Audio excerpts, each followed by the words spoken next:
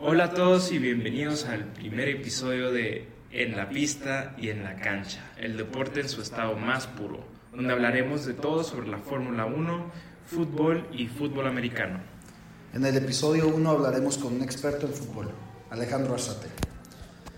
La primera pregunta que tenemos para ti es: para ti, ¿quién es el GOAT del fútbol? Para mí, el mejor jugador de todos los tiempos es y siempre va a ser Lionel Messi. No tiene comparación. No tiene ninguna comparación. Ni Ronaldo le llega a ser. Nadie. Okay. La segunda pregunta es: ¿quién crees que sea campeón en la Liga MX? El campeón de la Liga MX, yo digo que serían las Chivas de Guadalajara o el Atlético de San Luis. Bueno, pero ahora hay que irnos a algo más importante, a la Champions. ¿Quién crees que es el caballo negro de la Champions? Alguien que nadie se espera que pueda ganar la Champions, pero que tiene posibilidad. Para mí, el caballo negro, aunque tenga un grupo complicado, puede ser el Berlín, por como hizo las cosas desde hace años, desde su trayectoria desde segunda división hasta la Bundesliga y quedar entre los primeros en la Bundesliga. Yo creo que eso lo hace uno de los caballos negros para poder competir en la Champions. Ok, estoy de acuerdo contigo, la verdad. Aunque se enfrenta al Real Madrid en un grupo muy, muy complicado para ellos, han venido haciendo las cosas bastante bien. Claro. La siguiente pregunta: ¿quién crees que sea el campeón de la Champions League? El campeón de la Champions, para mí yo creo que sería sin duda el Barcelona. Y yo creo que yo creo que se reforzaron bastante bien en las piezas que más necesitaban, entonces yo creo que eso les va a ayudar para poder conseguir la orejona. Y más como Joao Félix ha estado jugando últimamente. Yo estoy en desacuerdo. No creo que el Barcelona alcance para llegar a ser campeón. Creo que se va a quedar máximo en semifinales o cuartos. Ya veremos. Bueno, y ahora, ¿cuál crees que va a ser la decepción de la Champions? Alguien que todo el mundo piensa que le va a ir bien y que a lo mejor no llega ni a cuartos. La decepción de la Champions yo creo que será el Sevilla, porque el Sevilla desde la temporada pasada quedó en media tabla de la liga y para hacer el Sevilla eso es muy mal, y pues llegó a la Champions pues porque ganó la Europa League, pero yo creo que eso no le da mérito para poder hacer una buena Champions League. Ya que estás hablando de la Liga Española, ¿quién crees que descienda? Yo creo que descendería Las Palmas o el Almería. Los ves como el peor equipo que tiene la Liga Española. Como los dos equipos y el Granada. Ok. Bueno, y ahora, yo sé que tú eres fan de la Roma, ¿verdad?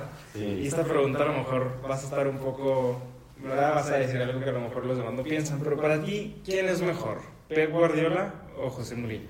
José Mourinho, sin duda, el único entrenador en ganar todas las competiciones europeas. Bueno, sí. Pero para ti no tiene cierto peso un legado como el de Pep Guardiola, que dejó el tiki-taka. José Mourinho no ha dejado un legado como el que dejó. El legado de José Mourinho fue el de, llegar a Mourinho hizo grande cuando llegó al Porto, que era un equipo que prácticamente no tenía ningún jugador estrella y les hizo campeones. Es cierto, Okay. es cierto, de acuerdo. Eso es muy cierto. Y volviendo un poco a la Liga Española, ¿quién crees que sea el campeón? El campeón de la Liga Española, yo digo que el Barça. El Barça siempre es el padre de la Liga. Siempre le gana las ligas al Atlético de Madrid y al Real Madrid. Ok. Sí, Tienes un punto. no ganan las Champions, pero Pero la Liga. gana la Liga. Ok. Bueno, muchas gracias, Alejandro. Muchas gracias por tu sabiduría en el deporte. Ahora vamos con nuestro experto en la Fórmula 1, que es nuestro compañero Javier Trenado. Javier, ¿cómo estás? Muy bien. ¿Y ustedes? También, muy bien. Tengo una pregunta para ti. Alguien que no sabe tanto de la Fórmula 1, ¿qué es lo que hace a Max Verstappen tan dominante? Pues son dos respuestas. El piloto es muy bueno, tiene mentalidad ganadora, y el carro definitivamente que construyó Adrian Newey es imbatible. Se ha visto alrededor de la temporada. Solo en Singapur lo han podido destronar, pero no creo que vuelva a pasar en toda la temporada.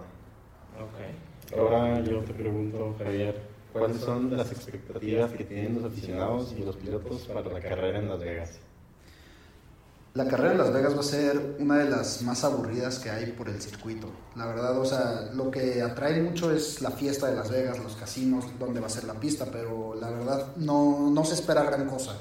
No va a haber tanta zona de adelantamientos, aunque haya una recta muy larga es muy difícil por lo angosto que es. Ok. Y luego, ¿qué es lo que hizo Red Bull para entrar a dominar la F1? Una compañía que ni siquiera está relacionada con carros, llegar a la Fórmula 1 y ser tan dominante como lo han sido los últimos años. Yo creo que una cosa muy buena es el marketing que han tenido, porque todos sabemos que el marketing de Red Bull es impresionante. Pueden correr su auto de Fórmula 1 con una MotoGP o un avión. Y tener dos de los mejores directores que hay en la Fórmula 1, ya es Christian Horner y el doctor Helmut Marko, que son muy buenos para lo que están contratados. Igual Adrian Newey en la aerodinámica del carro interviene demasiado y es un padre para la aerodinámica en la F1. Okay. Y ahora hablando sobre la escudería, para ti, ¿cuál ha sido la mejor escudería de toda la historia? Sin alguna duda, Ferrari. Es la escudería con más historia y con más victorias que hay. Y todos quieren ser tifosi. Como dijo Vettel, todo el fan de Fórmula 1 es fan de Ferrari. No habría... La Fórmula 1 no sería lo que sería sin Ferrari. Exactamente. Bueno, y ahora una pregunta también un poco controversial. Para ti, ¿quién es el GOAT de la Fórmula 1? Sin alguna duda, Lewis Hamilton. No hay piloto que se le compare en estadísticas. Tiene 196 podios, más de 100 poles, más de 100 victorias. No hay nadie que se le compare. Y aunque esté Michael Schumacher con los mismos campeonatos, yo creo que Hamilton no hay comparación con él. Ok. Ahora yo te pregunto, Javier, ¿por qué las escuderías no usan el mismo motor para todos los carros para así poder hacer una competencia más competitiva y así de verdad ver quién es el mejor piloto? Principalmente por el presupuesto. No, una escudería como Williams no tiene el mismo presupuesto que es Mercedes o Red Bull. Ellos tienen que trabajar con menos dinero y por lo mismo no pueden alcanzar los mismos avances o actualizaciones carrera a carrera como ellos. Okay. Ahora hablando un poco sobre la seguridad y cómo evolucionando la Fórmula 1, ¿qué tanto ha ayudado el Halo o el Halo en los nuevos carros de la Fórmula 1? Ha ayudado bastante, aunque muchos directores como Toto Wolff estaban en contra del Halo, del Halo, se demostró la función que tiene. En Imola de 2021, Hamilton y Verstappen tuvieron un choque en la curva 1 en el cual Verstappen lo toca y al momento de tocarlo salta sobre Hamilton, y si no hubiera sido por el halo le hubiera aplastado toda la cabeza y ya no tendríamos pilotos como los que tenemos ahorita sin la seguridad con la que ha evolucionado la Fórmula 1. Es cierto. Y ahora, Javi, ¿cómo ves la llegada de Audi a la Fórmula 1? Se ve como obviamente no va a empezar siendo campeón, pero lo veo en su primera temporada como una marca o una escudería que puede llegar a media tabla fácilmente y no pelear con Red Bull ni Mercedes, pero puede llegar a ello. Y ahora, ¿qué consideras que sea la época más dominante de un equipo en la historia? Sin alguna duda Mercedes, con sus 7 campeonatos de constructores y de pilotos, pues no hay nada que se le compare. Ok. Bueno, muchas gracias. Ahora pasamos con nuestro experto en la NFL o el fútbol americano, Sebas. Sebastián, ¿cómo estás? Muy bien, ¿cómo están ustedes? Bien. Bueno, pues una de las preguntas que te quiero hacer es ¿cuál tú crees que va a ser la final de conferencia nacional y de la americana? Pues mira, de la americana ahorita hay muy buenos equipos. Y obviamente apenas llevamos 2 semanas de la temporada regular y podemos hacer unas reacciones que a lo mejor al final de la temporada van a hacer que no fueron ciertas, pero ahorita veo que los Delfines andan dominando. Veo a los Delfines bien y siempre voy a poner ahí a Kansas porque no puedo ir en contra de mejores. Y de la nacional, obviamente soy fan de los Niners, entonces voy a decir que los 49ers. Y tal vez, aunque me duele decirlo, los Cowboys, porque se están viendo bien. Sí, la verdad Miami no ha decepcionado esta temporada. No ha decepcionado. Ahora, ¿quién crees que sea el peor equipo de cada conferencia? De cada conferencia, pues mira, de la nacional, se me hace que sí, ahorita el peor equipo podría ser en la conferencia de los Saints, de hecho, en la división de los Saints, las Panteras. Se están viendo horribles, se están viendo fatales. No tienen línea ofensiva y Bryce Young se ve un poco asustado. Y de la americana, pues es un poco más difícil porque hay muchos buenos equipos, pero no sé por qué los Broncos, a mí se me hace que son malos. Ni con Russell Wilson se han visto bien, acaban de perder contra los Commanders. No son de mi gusto. Y les toca Miami la siguiente jornada. Sí, es un partido complicado para ellos. Así es. ¿Tú crees que Mahomes llegue a ser mejor que Tom Brady?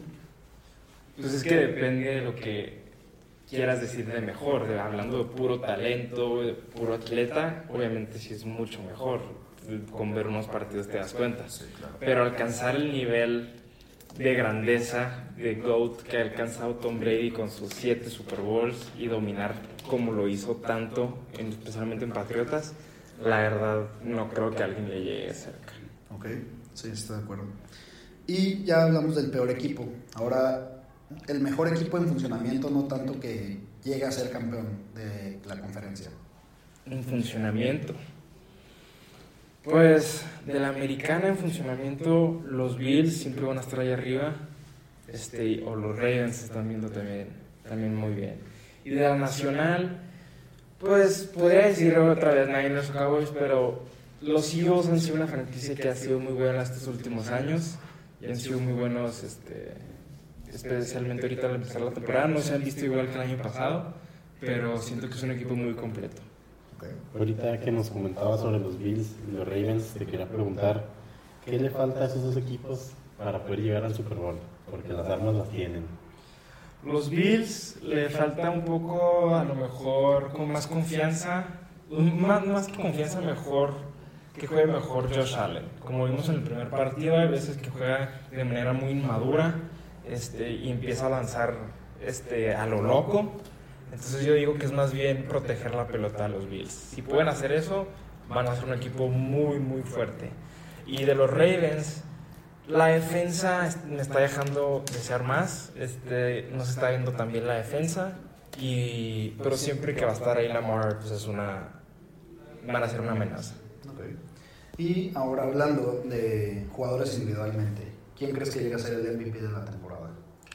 El MVP, eso sí estaría muy difícil porque hay muchos buenos jugadores, pero... ¿Como Derek Carr?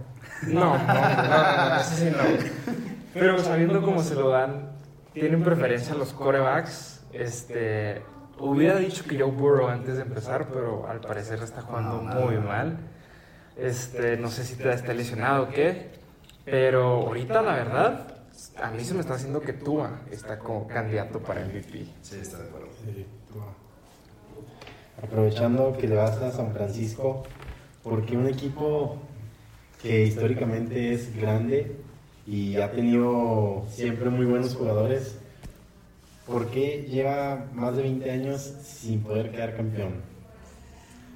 Pues pueden ser muchas cosas. No me gustó que hiciste así grande, entre comillas, porque somos el de los equipos más grandes en toda la NFL. Sí, por campeonato. Y si has visto los últimos años, hemos llegado a Super Bowls, hemos llegado a finales de conferencia y al final siempre han sido por errores del equipo o errores de los oficiales. Entonces, no puedo poner excusas porque sí, nos hemos mantenido relevantes por los últimos 20 años.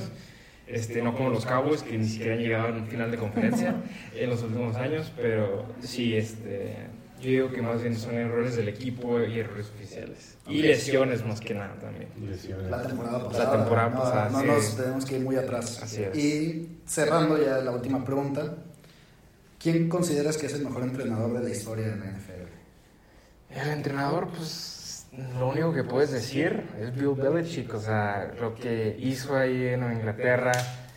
Claro que mucha gente está debatiendo que si fue él o si en realidad fue Tom Brady, como vimos a Tom Brady irse a Tampa y ganar el Super Bowl. Claro. Pero siempre hemos visto que sus equipos, defensivamente hablando, son súper dominantes y como sabemos es un coach defensivo. Y más que nada, le podemos decir a los entrenadores que él ha creado, ¿verdad? Los hemos visto pues ser muy buenos entrenadores en la NFL. Sí. Bueno, eso fue todo en la pista y en la cancha. Muchas gracias por acompañarnos en nuestro primer episodio. Los esperamos de nuevo. Muchas gracias. Nos vemos.